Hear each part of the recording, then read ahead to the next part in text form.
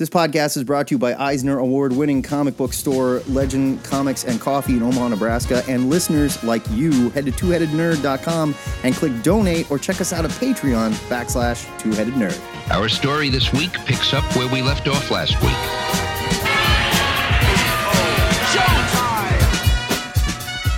Broadcasting from the Ziggurat at Omaha and caverns deep below the metro area, it is our pleasure to welcome you to episode 701 of the Two-Headed Nerd Comic Book Podcast. I'm your head, number one. My name is Matt Baum. I'm your head, number two, the internet's Joe Patrick, and it's time for another Cosmic Longbox episode where we dissect 8 classic comic books based on a theme, and this theme comes oversized and features all manner of cover gimmicks. After that, we'll set you up with our must-read picks for next week's new comics, but now it's time to climb into our holofoil, glow-in-the-dark protective suits and dive into the unstable time portal that is the Cosmic Longbox. It's back-issue review time in the Ziggurat.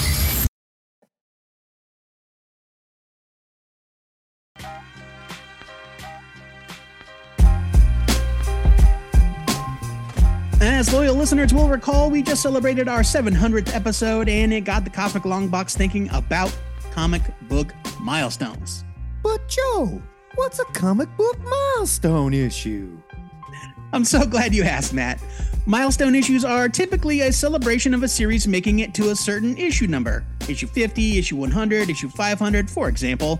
But it can also be something like the 500th appearance of a character in their series, as you'll see in a bit here.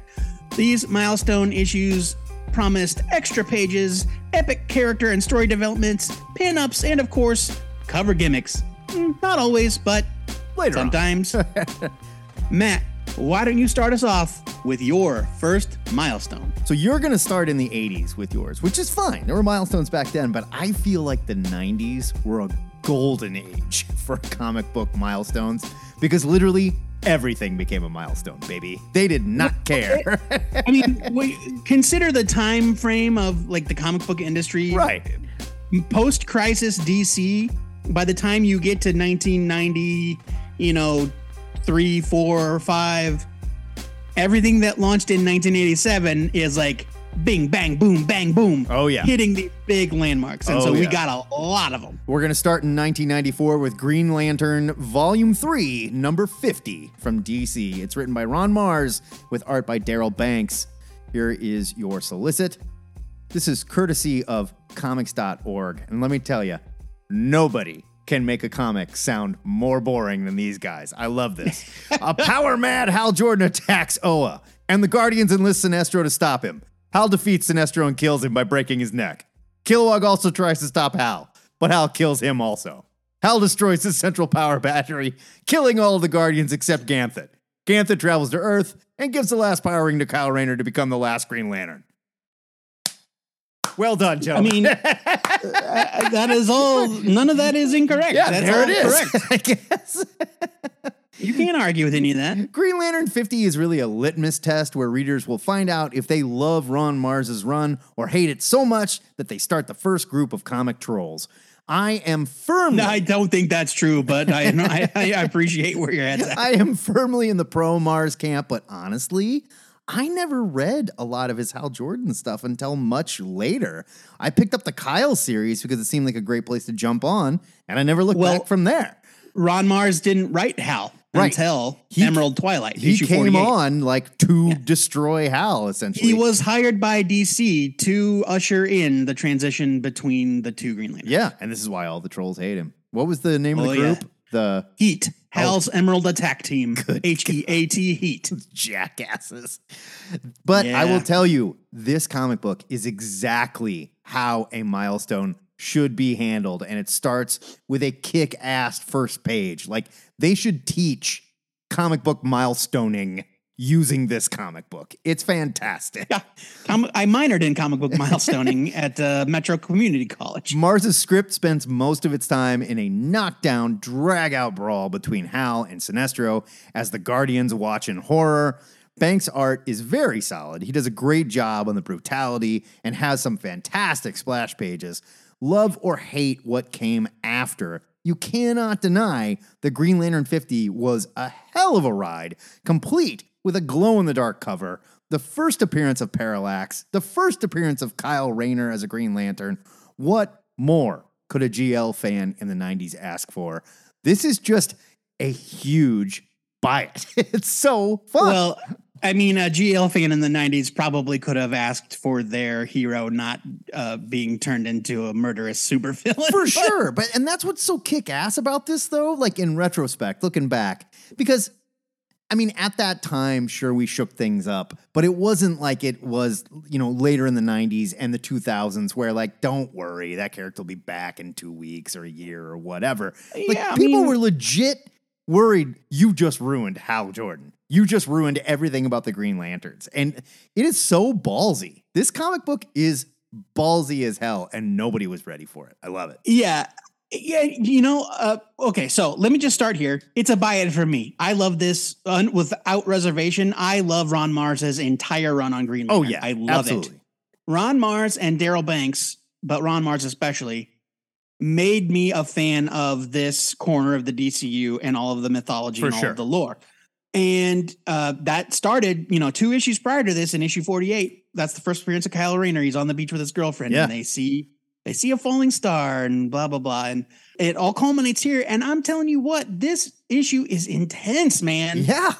Hal with all the rings, for one thing, is such an iconic image that it's like beyond. And it's like the very first page. You open it up and Hal Jordan's standing there with 10 rings on his fists, hunched over, yelling at Sinestro, and he's like, bring it on. Yeah. Whoa. Well, and I think issue 49 is the one where that's the actual cover, where it's Hal looking crazy with his hands like this. Yeah. And it's just like, those images are seared into my mind. And the fight with Hal and Sinestro is so buck wild, and all of this, normally I'm like, oh, here we go.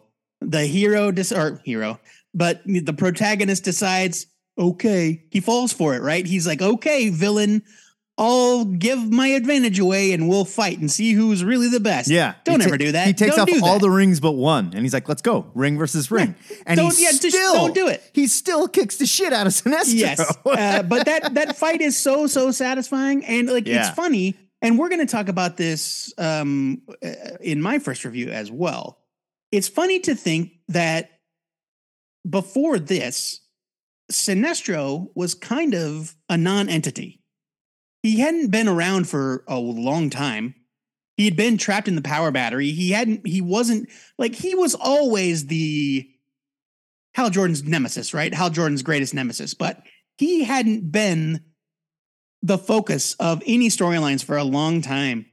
And Ron Mars brought him back. And from then on, and then especially after Green Lantern Rebirth, Sinestro became one of DC's biggest villains. Yeah.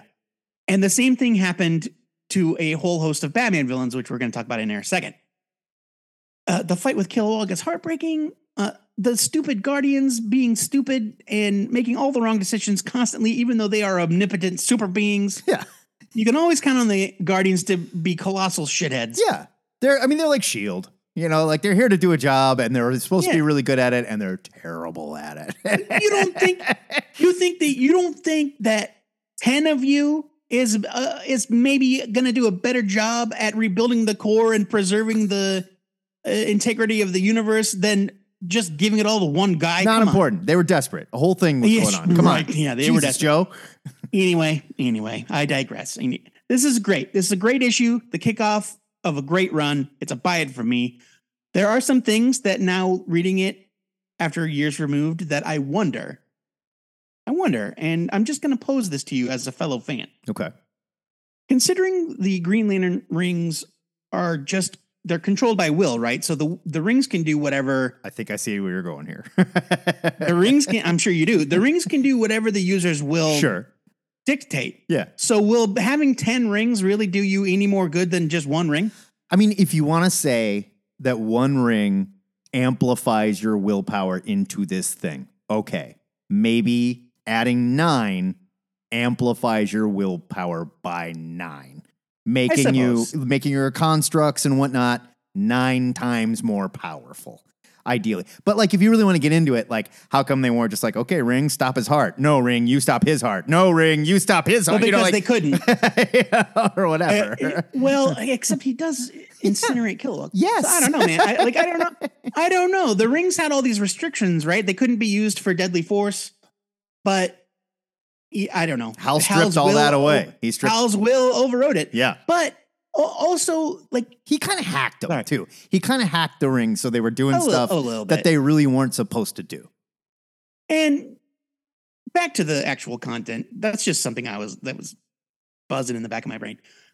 When Sinestro confronts Hal, or Kilowog rather, confronts Hal at the very end, and he's like, "You say you didn't kill anybody but Sinestro, but you left all those people out in space or wherever they were with just enough charge, just enough power to survive.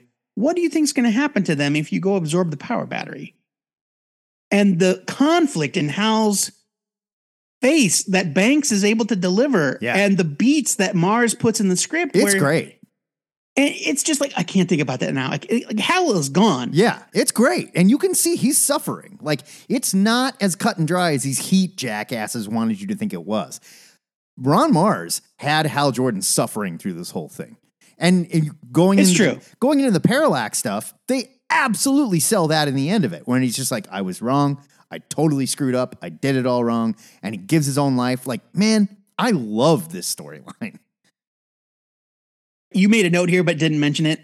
I love the fact that Kyle is wearing a Nine Inch Nails t-shirt, but it's just a black t-shirt that Daryl Banks wrote 9 Inch Nails on in yellow. Yeah, it looks like he made his own like fan shirt or something. Right, and it is one in a long standing. It is one example in a long standing tradition of comic book artists trying very hard to be cool, right, when they are painfully uncool. You don't know. Daryl Banks may have been cool as hell. Maybe he was heavy into industrial at the time. That's cool. I don't think so. You don't know that. Like, he made him wearing a 9 Inch Nails shirt, Joe. Yeah, he may have been cool. I remember, like, there's an issue of the New Warriors where Speedball and the New Warriors chase his mom to the Amazon because she's all caught up in some environmentalist wackiness.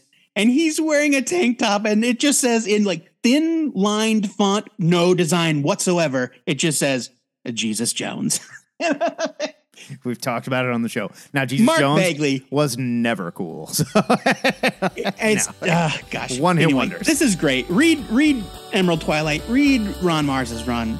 Yeah. Fantastic stuff. It's a buy it for me.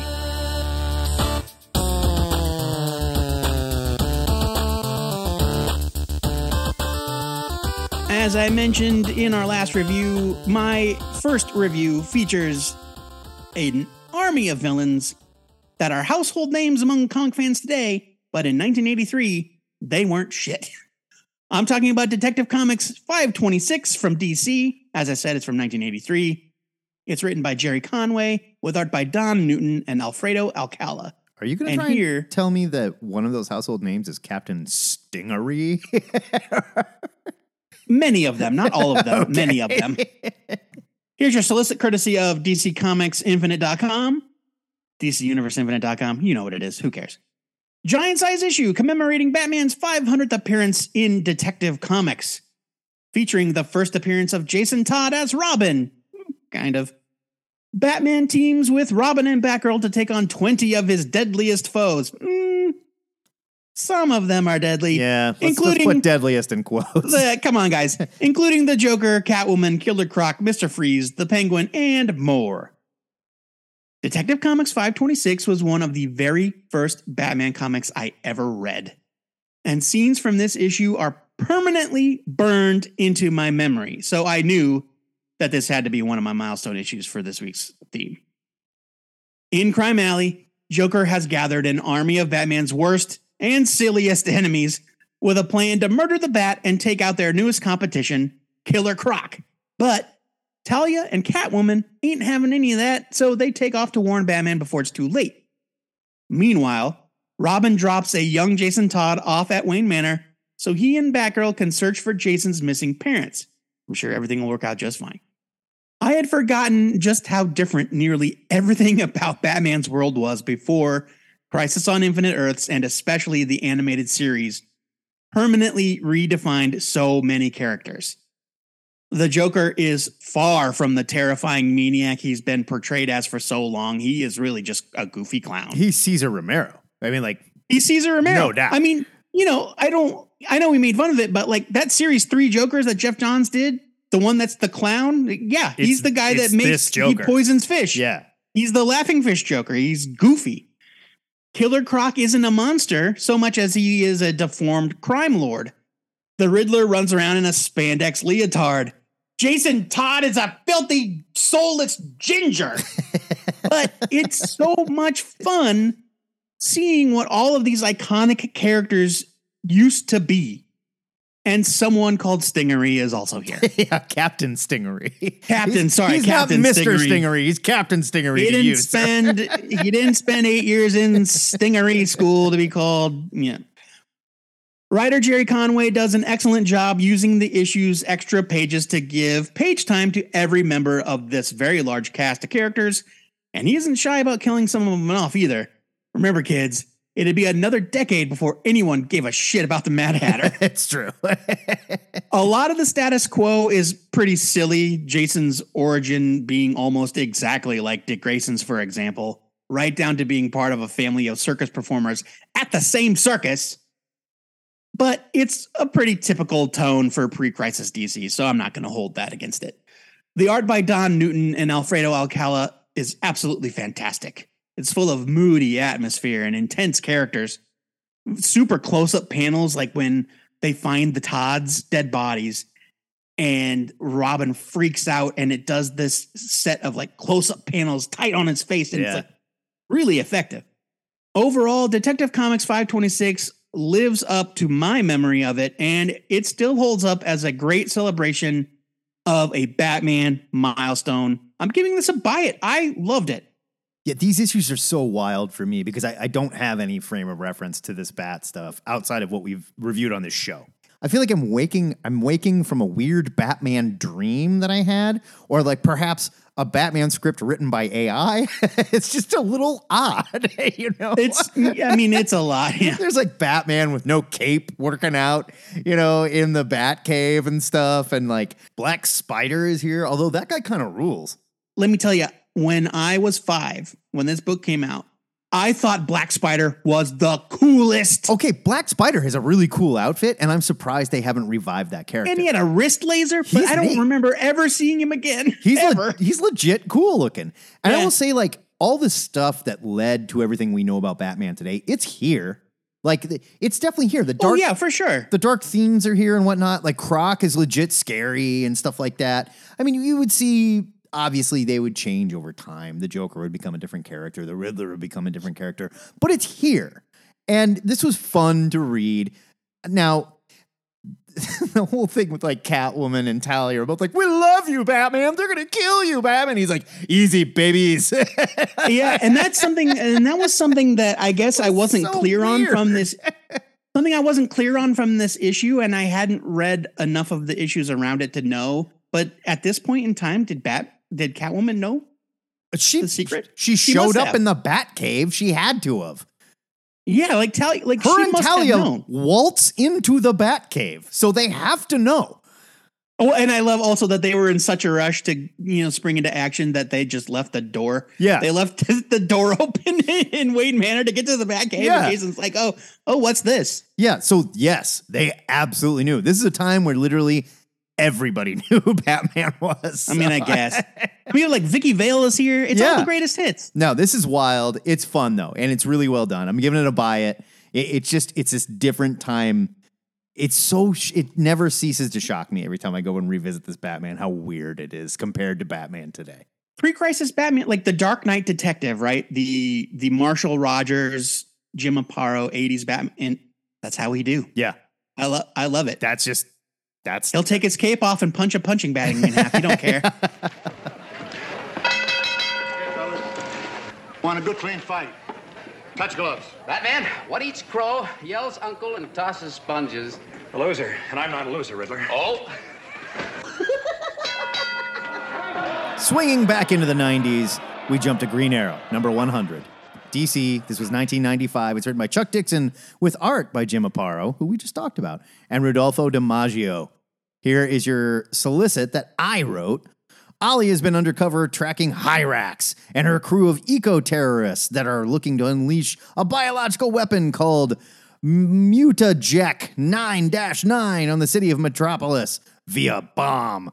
Meanwhile, Ollie's long-lost son, Connor, and his buddy Eddie Fires are tracking Ollie to prove his innocence with the help of the mysterious Russian spy, Camarrouge. Ollie ends up in a no-win situation with his arm stuck in the bomb, and not even Superman will be able to help him out of this one. Featuring a holofoil enhanced cover because it wouldn't be a 90s milestone without a good gimmick cover.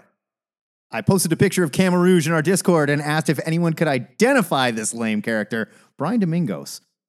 Mad nerd stripes to you. Wow, that is impressive. I mean, this era. Brian is one of us, man. I agree. Is his era of I DC. did not remember who Camarrouge was when I didn't know. into this. I've never heard of her. Okay. I didn't know shit about Camarrouge because I didn't read Green Arrow at the time. Next question, Joe Patrick. Hyrax. Okay. Do you know what a Hyrax actually is? I have no clue. Hyraxes are a well-furred, rotund animal with a short tail. It's like a fat little gerbil-looking thing. I have no idea. It looks sort of like a groundhog. Why would this woman choose her nickname, her code name, to be Hyrax? It's I know, man. weird. It is. It is pretty dumb. Like Green Lantern 50, this milestone issue was a setup to introduce a new main character. Dixon's script is action-packed and split between Ollie and Connor's story. Jim Aparo is on the main Ollie story, and I will say this is definitely not Jim Aparo's strongest work. Now, he was 63 at the time, so maybe he's getting older. I don't know. DiMaggio's Connor's story looks fantastic, though, and his action is top-notch. There is a great page of Eddie Fires taking out 4 armed guards that every aspiring superhero comic artist needs to look at because it is sequential fighting at its best. I loved how Dixon surrounded both Eddie and Connor with badass international men and women of action, even when some of their code names were really stupid, each with their own flair and personality. Most, like Eddie, were just tough guys who are quick with their fists or handguns when they're pistol whipping people. Green Arrow 100 sets up a massive last page cliffhanger that doesn't end well for Ollie, and I would argue Superman should probably be able to figure out this situation a little better than he does, but it's another great example of how DC was shaking up the status quo for their heroes in the 90s and taking real risks. By the way, taking Ollie out of the picture did not light the same fire that taking Hal out of the picture did. It did not. It did not. I'm giving this a buy it, though. I'm giving this a huge buy it. This was so much fun to revisit. Yeah. People really loved Connor Hawk right out of the gate, if I recall, because these books were like super valuable. Well, I think Dixon did a really nice job of setting up Connor as this character, whereas Kyle was just sort of introduced. Now, for the sake of the story, they wanted Kyle to be like this nobody schlub that gets the ring. Right? Right. Connor was very much set up and was very cool. Like, I loved. Now, there are some pinups in the back of this, I should mention. And they are not good. The Dan Norton pinup is so, look at my crotch. My crotch is in your face. It is intense. Yeah, it's pretty bad. It's pretty bad 90s art. I don't even know who Dan Norton is, to be honest with you. Oh, I remember Dan Norton. He was heavy. He was in with those Image guys big time. He worked on Stormwatch and stuff. Like, he was right there. I also thought it was pretty funny that all of these pinups were just about things that happened in this one issue. Yeah. They're not about like celebrating Green Arrow. No, it almost looked like maybe these artists were going to draw this and they're like, nah, we're going to go with these other guys. Well, but the second pinup where it's Superman tearing the door off of the plane is by Rodolfo DiMaggio. Yeah. It's just like, he did draw half the issue. I don't know, man. It's just like a different angle, basically. He didn't draw that scene. Now Aparo did. Aparo drew that, and I would argue that DiMaggio's Superman looks a lot better than Aparo's long-haired No, he Superman. does. And now I get it. He's older. It's 63 years old, you know. He's also dead, Aparo, so we're not going to offend Jim Aparo. You know? No, but also I in particular thought that the inking of Jim Aparo's sections by Jerry Fernandez was not great. So I don't know how much of the art it goes to Aparo. I think you're being sweet. How much of the blame goes to Aparo? I think you're being very sweet here. No, I'm not, because I legitimately think that this inking does not look good on. It doesn't. On it doesn't. But there's. But there are Superman inking, poses that are bizarre. That's right. That's that picture of Superman in the doorway. Right. Like the inking didn't cause that. No, the inking didn't give him. Jim drew it that way. Giant ape hands he appears to have. Yeah, I don't know. He's got he's got these banana hands. I don't know. I have not read a ton of this run of Green Arrow, just spots here and there, but every time I read it, I do love it. I love Connor Hawke. I love Rodolfo DiMaggio. He's great. I wish that guy was still around. Yeah, he's great. I'm very glad he got over drawing Connor with the mask that you can see his eyeballs through. Yeah. Just give him the white eyes, man. It looks silly. Just do it. Silly. It looks silly. But this was a ton of fun. And Dixon, like you said, he will rattle off 10 characters that DC will trot out in the background of any sort of like assassin or martial arts story till the end of time. Lady Vic, the Body Double, the Fatal, all of the weird ass characters that fought Nightwing. Like, these are people that are nobodies. But every single one of them is also like the baddest mother that in the DC universe. Camo Rouge, like. Really? They're that? And it's just, okay. Yeah, and I love it. I love that about his work. This is a bite. Fun fact about this particular era of DC. What year did you say this was from? 1990. This was 95. Okay. So right around this time, this is when all of those big books, or many big books, were hitting issue 100. Flash 100, Green Arrow 100, Superman 100, Wonder Woman 100. Yeah. And they all had the same cover treatment where it was just that silhouette of the character with the big foil letters. But I love it was that like design. The weird rainbow holofoil though. Like, it's holofoil, yeah. And I love that cover design. I love it so much. But so that's look those up. They're fun. Don't bother reading Superman 100 because Conduit is a stupid villain.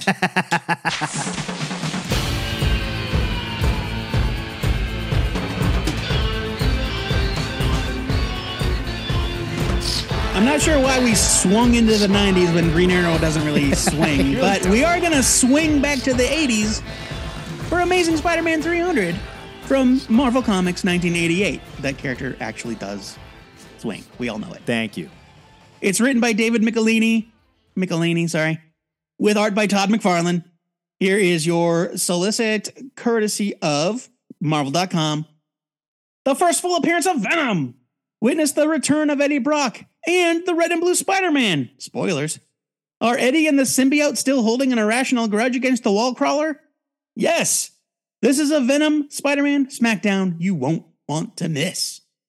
Now, I love this era of Spider-Man, but I totally missed this issue as a kid because I was more of a Spectacular and Web of Spidey man.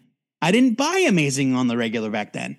So imagine my disappointment when Todd McFarlane comes on the book and this awesome new villain shows up out of nowhere and I wasn't around for it. I'm not bitter about it or anything. Writer David Michelini brings several seemingly forgotten plot threads together for the creation of Venom, including disgraced crime reporter Eddie Brock and the alien symbiote thought destroyed years earlier in the pages of Web of Spider-Man #1. Real quick, I would say crime reporter / powerlifter. Crime reporter / powerlifter Eddie Brock. Ripped. Prior to his introduction in the last issue, brief introduction, that's why this is the first full appearance, Venom made several stealth appearances as an unseen figure toying with Peter Parker. So it would be just a random issue of whatever, Web of Spider-Man, and he'd be on a subway platform. And all of a sudden, no spider sense going off, somebody shoves him onto the subway platform in front of the train. And he's like, what the hell? And then he was crawling on a building and a hand reached out and yanked him off the building. No spider sense. And they ultimately revealed it was Venom. Just like testing his ability to cloak himself from Pete's spider sense. And I love that. Now he is here in all of his grinning glory and he is kind of silly. He's kind of silly looking. It's pretty silly. It is easy to forget that the fangs and the drool and the tongue, they all came from Eric Larson sometime later. Yeah, years later. I'm trying to remember if it was in the McFarlane's last issue is 328, but Larson did some fill-ins. So I think it was somewhere prior to 328. So in the next 2 years is when we get the tongue and the teeth. There is a lot going on in this issue in a relatively short amount of time. Oh, yeah. Somehow, Peter and Mary Jane managed to find a new home, pack, and move in the span of what seems like a single day. But somehow they also find time to spend an evening with Aunt May and her boarding house tenants and get freaky not once, but twice. Yeah, this comic was so horny. Spidey comics in the 80s had a tendency. Yeah. Spidey comics in the 80s had a tendency to get super horny, especially after Pete and MJ got married. Oh, yeah. Nobody wanted to have sex with MJ more than Todd McFarlane. But they did it in other books too. I'm not saying they didn't, but Todd McFarlane will not miss a chance to put her in lingerie, to have her take her top off, for sure, to have her hiking up her skirt, 100%. Well, I don't know about that last one, but no, she does in this issue when she's wearing the fishnets and the black skirt. She hikes it up a little bit. She's like, there we go, show off her thighs. Oh boy. Michelinie also manages to squeeze in a bunch of very silly jokes and background references, which is something that I didn't remember being a characteristic of this run. During the scene where all the friends come to move, Pete and MJ, one guy with a terrible haircut drawn by McFarlane makes fun of Harry Osborn's hair, which I thought was fun. But then there's also a joke about Alfred E. Newman, where there's a guy that looks like Alfred E. Newman, and he says that he's mad that he's missing the Nets game. And it's like, yeah, I get it, mad. But why? What are these doing in here? Todd McFarlane, look. He should be on a list for the way he dresses women in this comic book. the guy's flashy. You got to give him that. Pervert. The guy's flashy. You got to give him that. He seems to get a pass where Liefeld doesn't. But his grasp of basic tenets of art like anatomy are pretty dodgy. Yeah. But he's also a whole lot better at breaking those rules than Liefeld is. When McFarlane just does what McFarlane does and draws something that in reality is kind of nonsense, it still looks cool. But when McFarlane does it, not so much. I'll give you that. His art explodes with personality. You just have to get over his extreme distaste for drawing background scenery. There are a number of shots where Spider-Man is swinging over New York, and it is obviously a photograph that has been filtered to oblivion. Yeah, I totally forgot that McFarlane did all this Fumetti bullshit where just full on pictures of New York behind him. It's so weird. He also has a complete lack of understanding of normal human fashion. Yeah. One does not typically wear a ball gown to Sunday dinner with one's husband's Aunt Mary Jane. Literally, she looks like she's at a cotillion. And Flash Thompson is wearing a Gumby t-shirt tucked into his high-waisted beltless jeans. Let's not forget that Candy, Randy, and Bambi, Pete's neighbors, are all wearing, Candy's wearing a half-shirt bustier tube because top. I believe that they are always depicted as wearing something similar to jazzercise workout gear. Absolutely. Leg warmers and shit. Good God. It's like flash dance crap. And they're here too. Amazing Spider-Man 300 doesn't really hold up as well as I thought it would, but it is a ton of fun, and it pays off long simmering subplots to establish a major new addition to Spider-Man's Rogues Gallery. I'm giving this a buy it. It's a blast. This is still great. Blast. Yeah, you can't fight it. This is still great. It's fun to go back and look at how weird Todd McFarlane was, because in our heads, he's this legend that changed the way we think about Spider-Man, that changed the way Spider-Man's webs were drawn, the way Spider-Man moved and stuff. And it's true. The big eyes and the legs above his head when he swings, all of that. It's all Flash. It's just all pure Flash. There's no attention to the rules, if you will. A guy like Jim Aparo, who we just talked about, had some issues in that last, Green Arrow issue. Sure. But even at 63, Jim Aparo has a firm grasp on the rules of sequential storytelling and point of view and stuff. Todd is just a lot more concerned in drawing something flashy or drawing those boobs real big or drawing the muscles on Eddie Brock freakishly huge. You know, like that's what he's here to do. And it worked. Yeah. Back in the day, it totally worked. I forgot how silly his Venom was. It really is goofy. It's goofy. Straight up. Venom is not scary here. He's just a jerk. I was trying to figure out a way to word this in my review, but it's almost like they're going for more of a sense of creeping dread, right? He's like, he's a creepy presence. He's a set of white teeth in the dark. He's not a dangerous looking monster. No. He's like a stalker. He's like Eddie Brock, the stalker. It's not what we would come to associate with Venom. Yeah, he's definitely not a monster. Like, I don't find him a lot scarier than the Scorpion at this time, basically. Right. You know? Right. But this is a lot of fun, and it is important if you want to know about Venom, where it came from and stuff, and you want to see a young Todd McFarlane before he really came into his Spider-Man art, which is still has its problems when we go back and look at it. I'm here to tell you, McFarlane might have gotten better at what McFarlane does, but he didn't really improve much in the fundamentals department. And there's panels in this that are just straight bad. I'm looking at a panel of Venom swinging around right now where it's like his arm is clear up behind him. His head is not in the right position on his shoulders. His other arm is interrupting his head. It's just like, no, Todd, don't.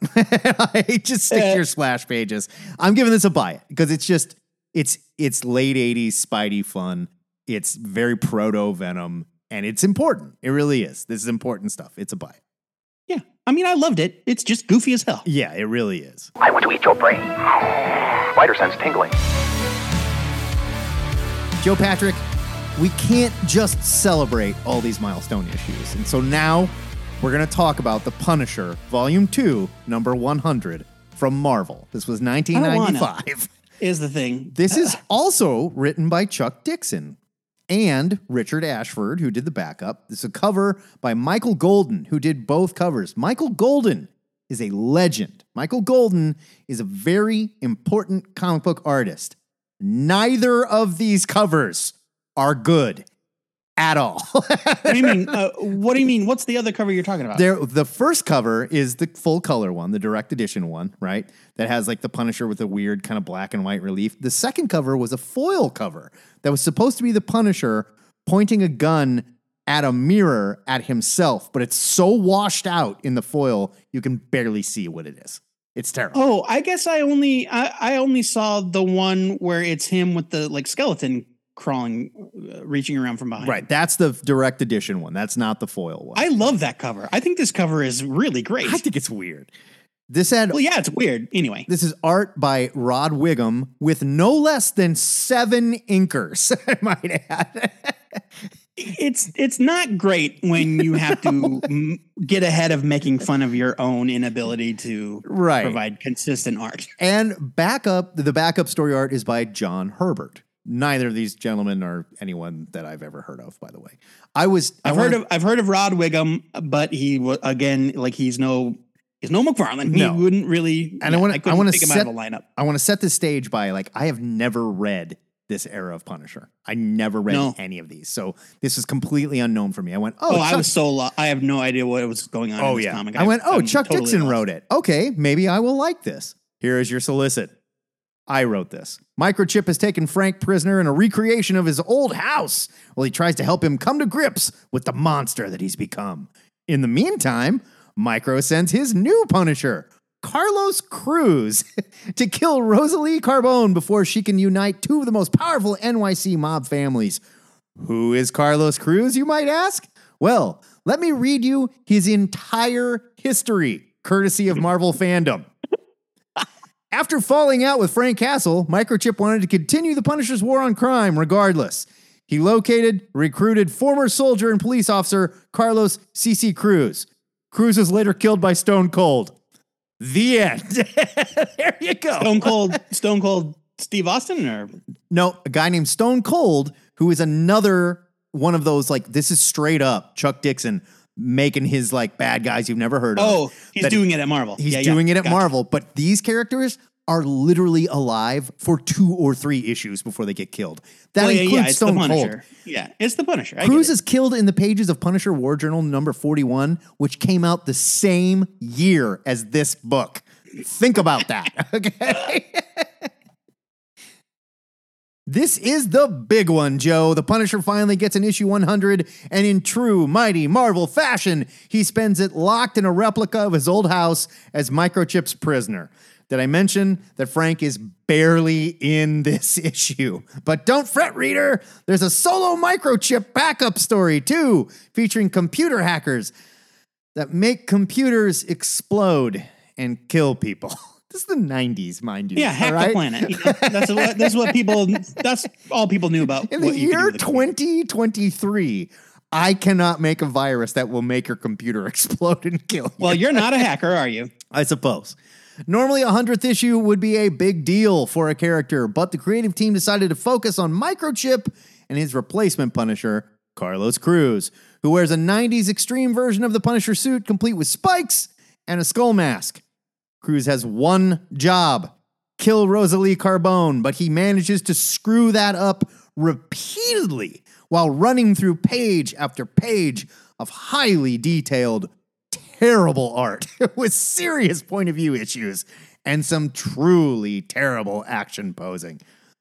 There's no spectacle, there's no big character reveal, and barely any of the actual Punisher that readers are paying for. 2 terrible covers, a story that's mindless violence without actual violence. There's no blood whatsoever. It's just people getting shot and going, oh! I mean, it's got to be approved by the Comics Code. I suppose. And a backup featuring everyone's favorite, Microchip, the Punisher's short-lived tech partner. Joe, I have to ask, how did this get friggin' made? This is a leave it. This is your Punisher 100 with an extra. It cost more. It was extra sized, and Marvel's like, "Do it, Chuck Dixon. We trust you so much that in 3 issues, everything that you have running is done. We get rid of all this for the Punisher Suicide Run storyline. Suicide Run where Frank dies. Yeah, they're like, oh, that's gone. Sorry." I don't know, man. It's not good. It's not good. I find the art in the backup story like actively upsetting. Yeah. The artist pays more attention to Microchip's buddy's acne than most other things in the comic. Like, I don't need to see it. I don't need to see that, man. I don't need to know. I don't need to count all the pimples on this geek. I will say, and I'm trying to see if I can figure out, I want to give some credit where it's due, but I don't know if they show. Oh, they do. Page 32. Who inked page 32? Elman Brown. Your boy Elman Brown, you know. Everybody, you're right. Everybody's favorite Elman Brown. The art is not good. The art is not good. They have, how many did you say? 16? 10? 11? 7 inkers. 7 inkers. 7 inkers. Only on the main story. There's 1 inker on the backstory. Those 7 are all on the main story, Joe. No, I know. It might as well, when you have 7 inkers, it might as well be 100 inkers. Right. It doesn't matter. But I will say, Elman Brown, who inked page 32, there is a scene where Micro shows Frank a video camera footage of Maria painting their house, right? Right. And Frank just breaks down, I'm sorry. And those last 2 panels of Frank on the ground, like going into fetal position, they are truly incredible. They're really wonderful drawings. Sure. And I had to scour this issue to find anything to recommend, anything worthwhile. The rest of it is just garbage. It's not great. It's a leave it. Yeah, it's garbage. It's really bad. This mob woman that Cruz busts in on, and apparently she's trying to like lay sexy over this futon or whatever while there's this guy on the ground. If I walked in and I saw that woman looking like that, I would be like, oh, you probably are the one I'm here to kill. Oh, yeah. It's bad. This whole thing is bad. He cannot draw attractive women. Like both the women, and that's not Carbone. That's the other woman. I don't even know who she is. Doesn't matter. Not important. Yeah, no. But she is a dog-faced freak with this like sexy body. But oh my God. There was a point where like I read it yeah, like, sure, I read it. Could I identify any of the characters at any given time in this comic other than the two Punishers and Microchip? No. Because it's all just a sea of nonsense. This is a leave it. It's terrible. Yeah. There's a reason why I wasn't reading Punisher around this time, because it wasn't good. This is a shockingly bad time for the Punisher. It was, man. It really was. And they did what they always do, which was, it sells, we need more of it. Yeah. Don't make the thing that's out there better. Just make more of it. Yep. And we ended up with so many friggin' Punisher comics and so many relaunches, and the vast majority of them are awful. Enough of those nobodies. Let's talk about some names you'd recognize. My next review is Avengers 300 from Marvel. It was 1989. It's written by Walt Simonson and Ralph Macchio. Not that one. With art by John Buscema, Tom Palmer, and Walt Simonson. Here is your solicit. I believe this was also courtesy of Marvel.com. Reed and Sue Richards attack the Orphan Maker and Nanny for the safe return of their son, Franklin. Kang watches the battle from the surface of the time bubble. Okay. And debates his involvement. After Franklin is secured in the arms of his parents, the Fantastic Four agree to help Cap reform the Avengers team. Now, if you were thinking to yourself, man, it's kind of weird that a blurb describing an Avengers comic only mentions anything related to the Avengers in literally the last 5 words. That concern is not unfounded. I have been dying to read this comic for so long. The cover boasting the introduction of a strange new team of Avengers has always fascinated me. I should have let it remain a tantalizing mystery. We are smack in the middle of an Inferno tie-in and a guest appearance of Reed and Sue Richards and a completely random attack by, of all villains, Nanny and the Orphan Maker. The Avengers recently disbanded for, I don't know, reasons, I guess. I have no idea. Leaving Steve, the Captain Rogers, to help the Richards family rescue their son as demons ravage New York and, according to Kang, the entirety of time and space. If the demons had won Inferno, all of the multiverse would have been screwed. I certainly don't remember that being. That is okay. Well, I don't remember it being that high stakes. I'll get into it when I talk about it, but like I picked this up solely because it was an Inferno crossing, and I was so down with Inferno, and that was not happening literally anywhere else. It was not. Like they were opening portals above the World Trade Center and stuff. Sure, but New York was in. I agree. New York was in serious trouble, but that's it. In fact, like Detroit was fine. Philadelphia was fine. Right. It is like they were bending over backwards to make this comic matter to something like the Avengers. Right. Kang is out there going, oh no, if I don't help the Avengers, I will cease to exist because the time. Shut up. That is so stupid. Also, they don't ever explain why Steve Rogers is not Captain America. You got to look that up for your own. Yeah, he's wearing the black outfit. I thought it was U.S. Agent at first. He's the captain. Oh, no. That's full on Steve. Right now, yeah, John Walker is running around as Captain America in the pages of Captain America. It's okay, though. All this stuff's going on. Time and space is in imminent danger, but Kang sends his growing doll to help out on the sly. Everything's going to be fine. Also, Thor and Gilgamesh are there. All the hits. Yeah.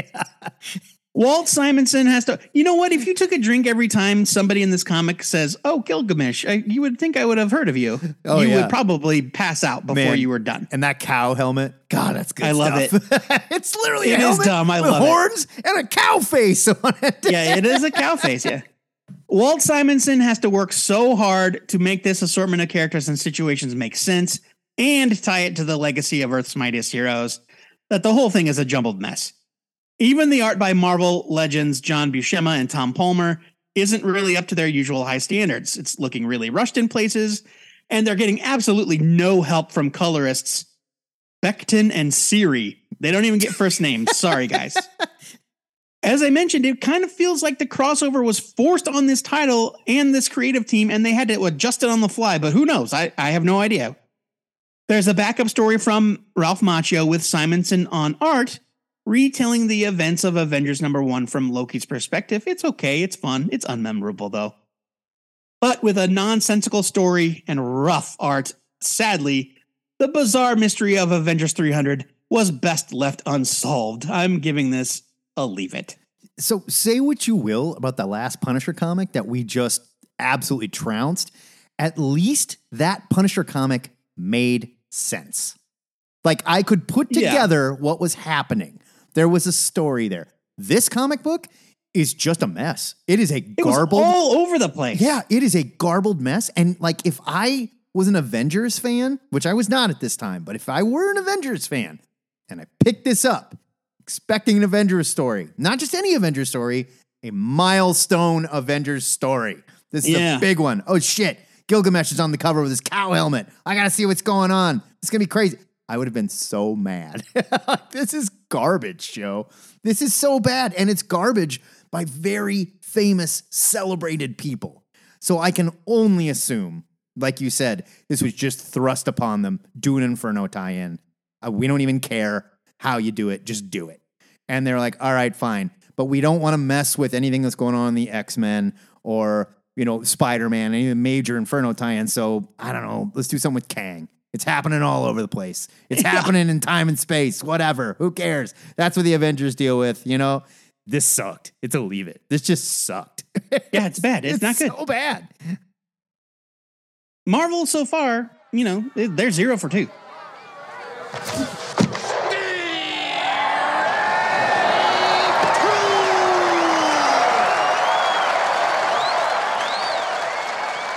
Let's get back to the good stuff, Joe Patrick. Let's get back to something we can both agree with. The old Knucklehead and his 100th issue, Wolverine, Volume 2, number 100. This is from Marvel, 1996. It is written by Larry Hama with art by Adam Kubert. Here is your solicit.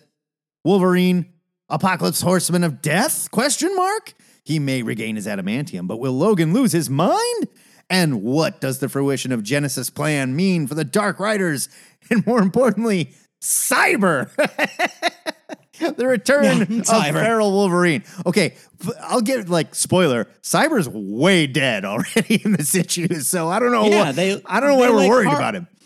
That's where the adamantium comes from. They harvested it off his dead body. He is dead. The 90s were a tough time for Wolvie. Just 3 years previous, Magneto had torn out his adamantium in the pages of X-Men Volume 2, number 25. And in that time, the old Knucklehead had been running around with bone claws.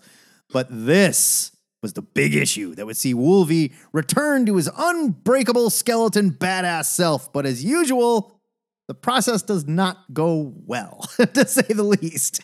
And we end up with some pretty embarrassing Wolvie stuff where he's devolved as a dog man in a do-rag in some stories that I would call less than great after this.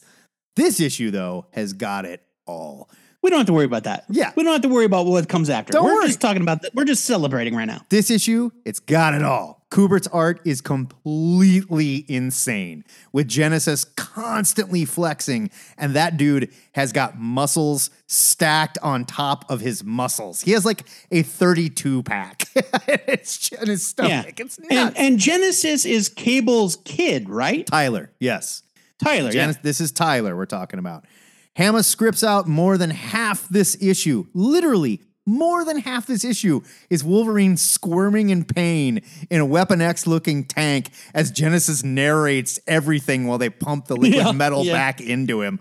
Of course, he busts out and gets very bloody revenge on Genesis and his Dark Riders and saves his buddy Cannonball. The idea of Wolvie's inner beast unleashed was just beginning here.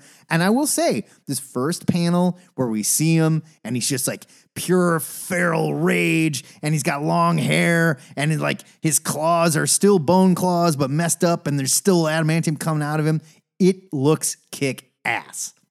With that said, I don't have much to say about where the story goes after this issue. But no, Wolvie 100 was an amazing Milestone issue that I remember burning through back in the day. It still completely holds up. I'm giving this a massive buy it. This is just a kick-ass Wolverine story.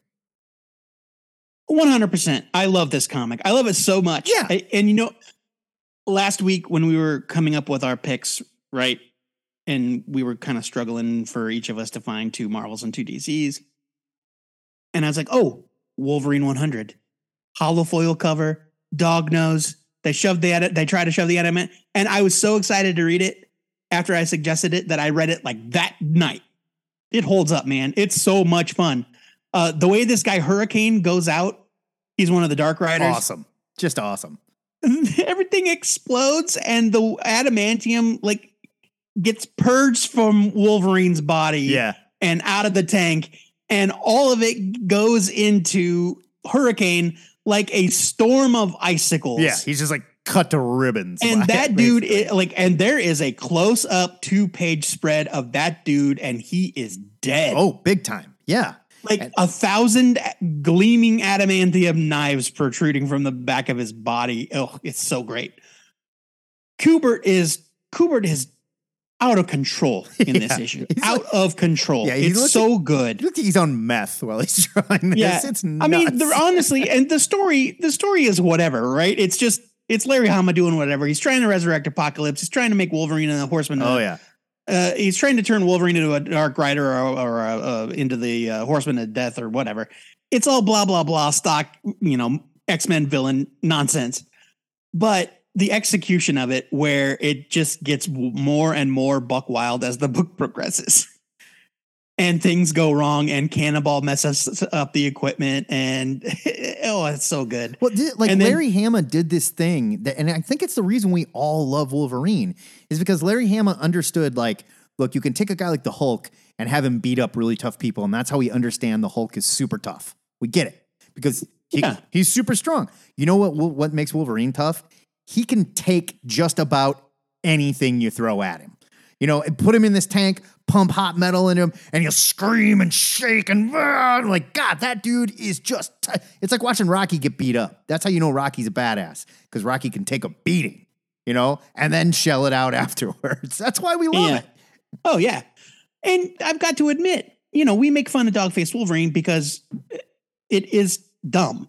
But this scene after he gets out of the tank and he's all devolved and we haven't seen him yet and we can tell something's wrong with him and Cannonball is like, remember who you were. I need you. Help us, Wolverine. And he starts taking out the Dark Riders. It's great. Yeah. It's a great scene. The reveal is fantastic because we'd never seen this yet. And we just went in that one panel.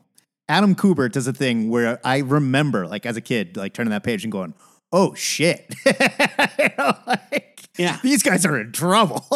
Yeah, right. And Wolverine hangs one of them. This Hellspawn the guy looks like Hellspawn from the Wildcats. Definitely. Yeah.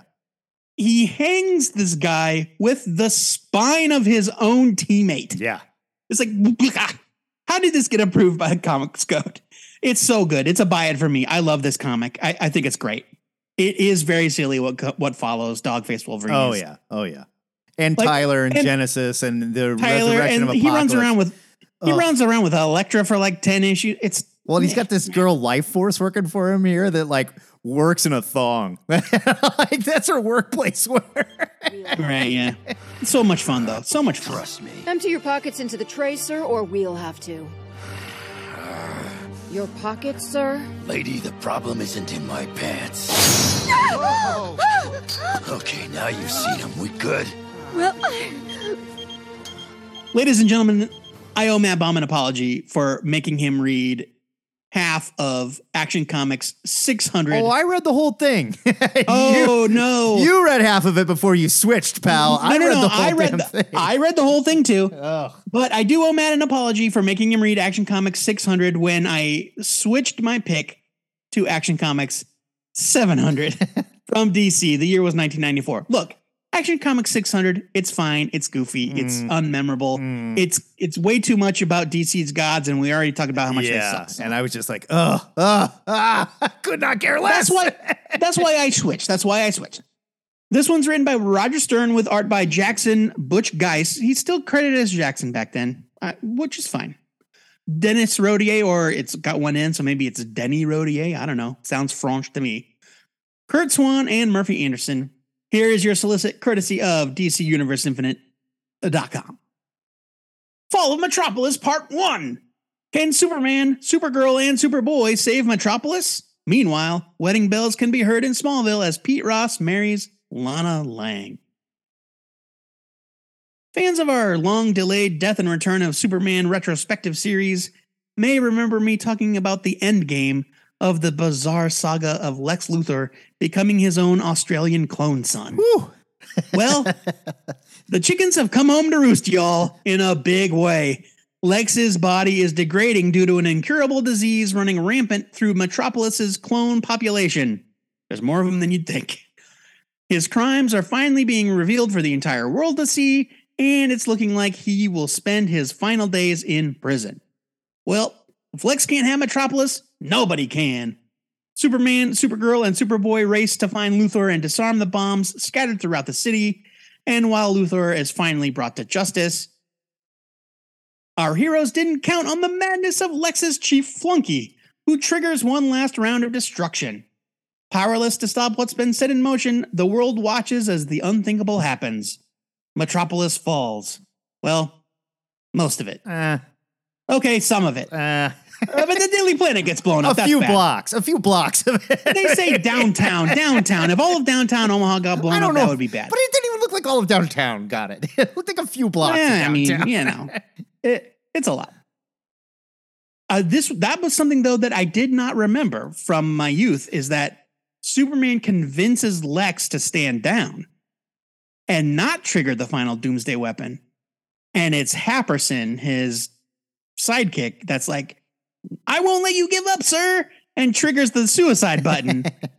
And so Lex is ultimately like not he's still the bad guy, but he still came up with it. It was still his plan.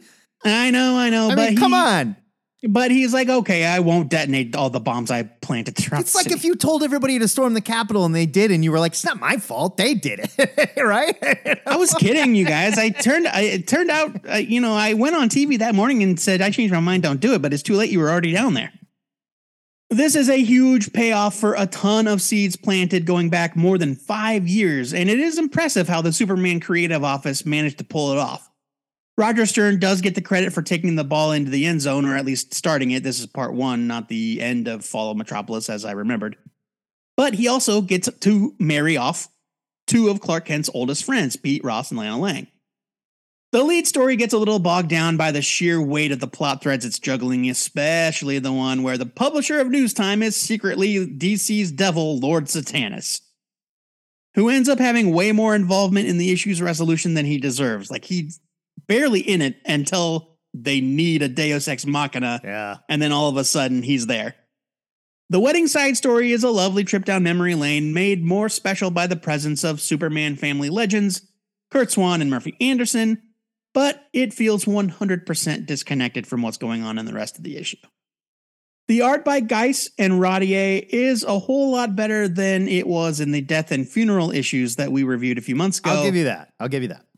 Geis manages to deliver some really lovely character portraits and emotional moments, but there are also some pretty dodgy action poses and layouts, much like Aparo. Like, why is Superboy and Spread Eagle catching this missile? I don't understand what's happening. And Superman and Supergirl with the headsets on. I hate it. God, I hate it. I mean, I understand, this was before they came up with the idea of, John Jones linking them by telepathy, and they don't have earbuds. It's the 90s. The technology wasn't there, but it is goofy.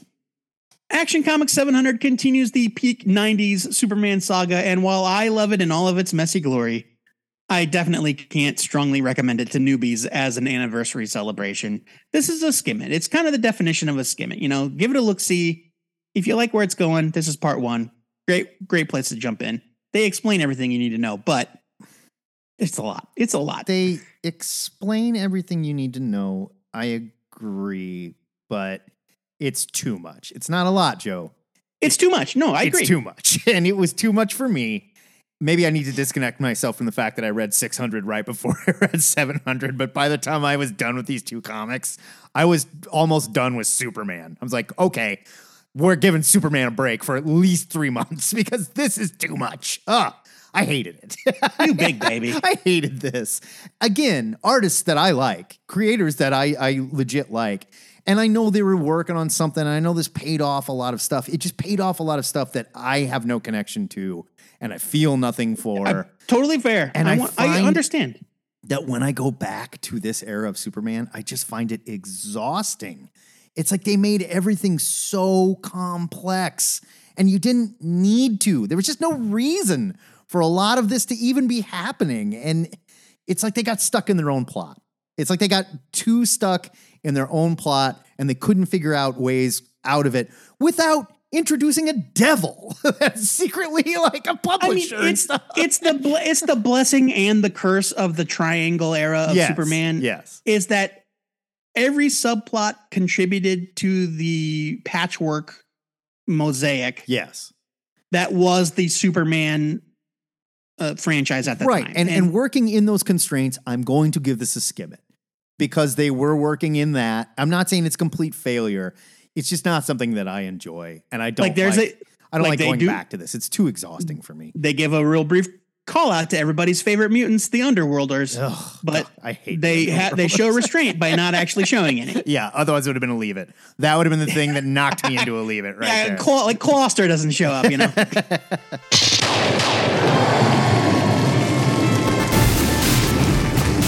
Before the Cosmic Longbox lets us return to our proper timeline, we need to pick one of these comics to enter the THN Permanent Collection. And which one of these issues was the best representative of a Milestone issue?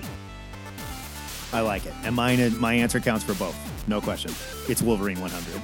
Without a doubt. I mean, that's how you do a Milestone. This is like, I love that Green Lantern 50. I love it. It's great because like what it was setting up, right, for what's going to happen to Hal after this and what's coming with Kyle and whatnot. But Wolverine 100 is just like everything that you love about Wolverine boiled down into a perfect little rock that you can smoke and just like get your Wolverine hit and go, like, damn, that's tough. It's distilled down to its purest It really is. Even with all the bullshit, even with the Genesis and Apocalypse bullshit, it still holds up and it's great. No, I agree. My pick, see, I am really torn. My favorite example of a Milestone issue from our selections is Detective 526 because I think it is the one because I think it's the one that was the closest to an actual celebration of the history of the character. Like, it was this journey through like this varied rogues gallery, this cast of supporting characters. I'm not saying it's the best of the bunch. I'm saying as a Milestone, I think that one was a really great celebration of the history of Batman. Shit, you know what? No. Really? Yeah, this is what I'm like, is it? Because like it's a fun little celebration, sure, but like that's all it is. Nothing really big happens to the character. There's no big like I mean, Jason Todd shows up and they're gonna make him Robin, but I guess later, but it doesn't happen here. Okay. Okay, fine. It's Wolverine 100 for both. Yeah, come on. This is where look. I thought about this for the entire episode. It's hard for me to choose between this and Green Lantern because that Green Lantern book was so important to not only just one character but the entire Green Lantern mythos until today. Absolutely. And if you want to even like take it down to cover gimmicks, that Green Lantern, the glow in the dark Green Lantern cover is so rad. It is very rad. Awesome. And I love the Wolverine 100 foil cover. That kicks ass too. With the adamantium, coming out. Awesome. But that GL one, whew, that's hot. There's another version of that Wolverine cover they put out too. One where it's just like the metal around him is just, silver foil. Right. And there's another one where all of Wolverine in the middle is hologram. Yeah. I think that was like the second or third printing or something like that. I don't know. But anyway, Wolverine 100 was the book I had the most fun reading. So it's got to be that one. Yeah.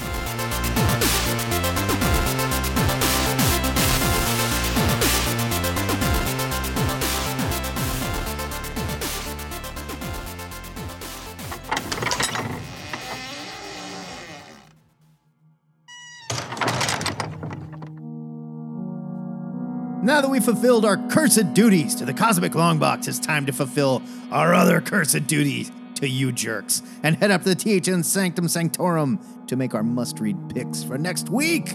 Joe Patrick, what should said jerks be picking up from their local comic book store next week, May 3rd?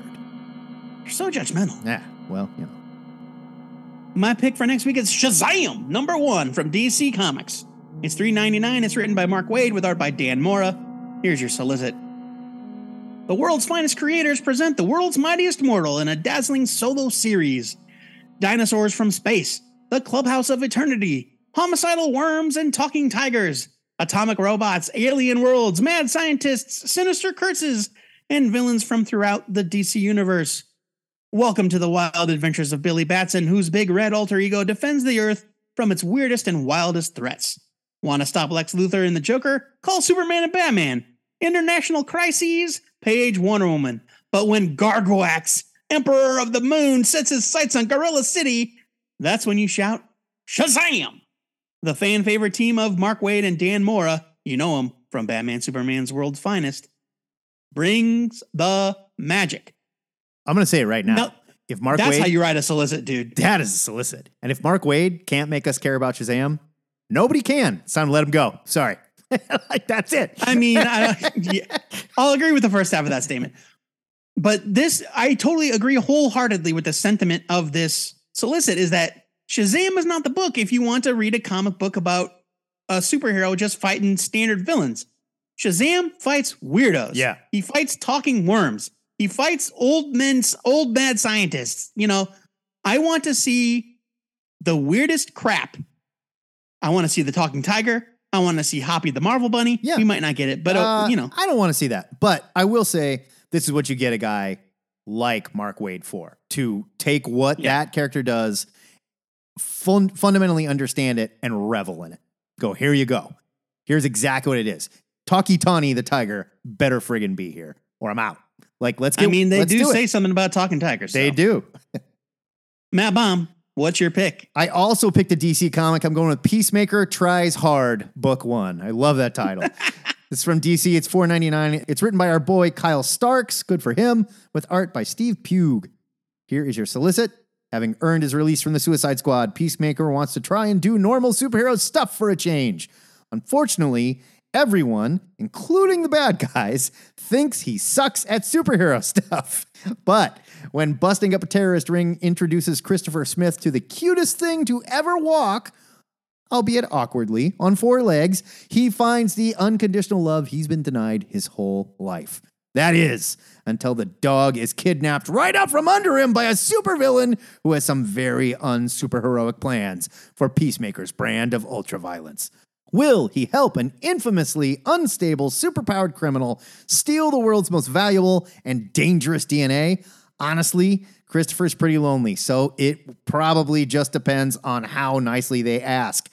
Breakout writer Kyle Starks, who wrote I Hate This Place and the 6 Sidekicks of Trigger Keaton, and art legend Steve Pugh, who worked on Preacher Special, The Saint of Killers, and Harley Quinn Breaking Glass, deliver a brutal and hilarious take on DC's biggest POS, that stands for piece of shit, that will bust guts, break bones, and melt hearts.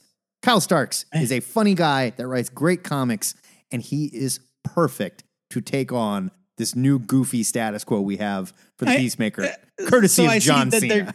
They're just saying, screw it. Yeah. Peacemaker is now It's John Cena is in the Suicide Squad. There you go. And you know what? That's Fine. fine, because we talked about Peacemaker in that episode where we did, where I reviewed that issue of Vigilante, and boy, that guy sucked. Yeah, so, that character is dumb. Let's call it what it is. It's dumb. So let's have fun with it, okay? Also, Steve Pugh, fun fact, Florence Pugh's dad. Did not know that. Really? I thought it was... I made that. The THN must-read trade for next week is Superman, The Space Age. It's a hardcover from DC Comics. It's $29.99. It's written by Mark Russell with art by Michael Allred. Here's your solicit. Uniting the critically acclaimed writer Mark Russell. You know him from One Star Squadron and the Flintstones. And Eisner winner Mike Allred. You know him from Silver Surfer and Bowie Stardust and all kinds of other stuff. Madman, come on, guys. For the first time, this series promises fans an unforgettable journey through U.S. history and culture, starring Superman. Meet Clark Kent, a young reporter who just learned that the world will soon come to an end. They're talking about Crisis on Infinite Earths. And there is nothing he can do to save it. Sounds like a job for his alter ego, Superman. After years of standing idle, the young man from Krypton defies the wishes of his fathers to come out to the world as the first superhero of the space age. And as each decade passes and each new danger emerges, he wonders if this is the one that will kill him and everyone he loves. Superman realizes that even good intentions are not without their backlash, as the world around him transforms into a place as determined to destroy itself as he is to save it. Wow, that's deep. This collects the entire Superman Space Age miniseries 1 through 3. They were big. Yeah, prestige-like issues, yeah. They were very thick. They were very, 80 pages, I think. They were very long. And so $29.99 for a hardcover, that is a great deal. Russell, Allred, no-brainer. Come on.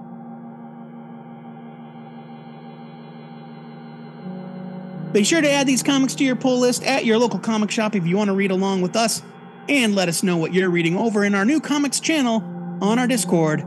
And check out THN on Instagram to see our covers of the week. My pick this week was controversial. It shocked me. I was like, did we get hacked? What happened here? Excelsior! Oh.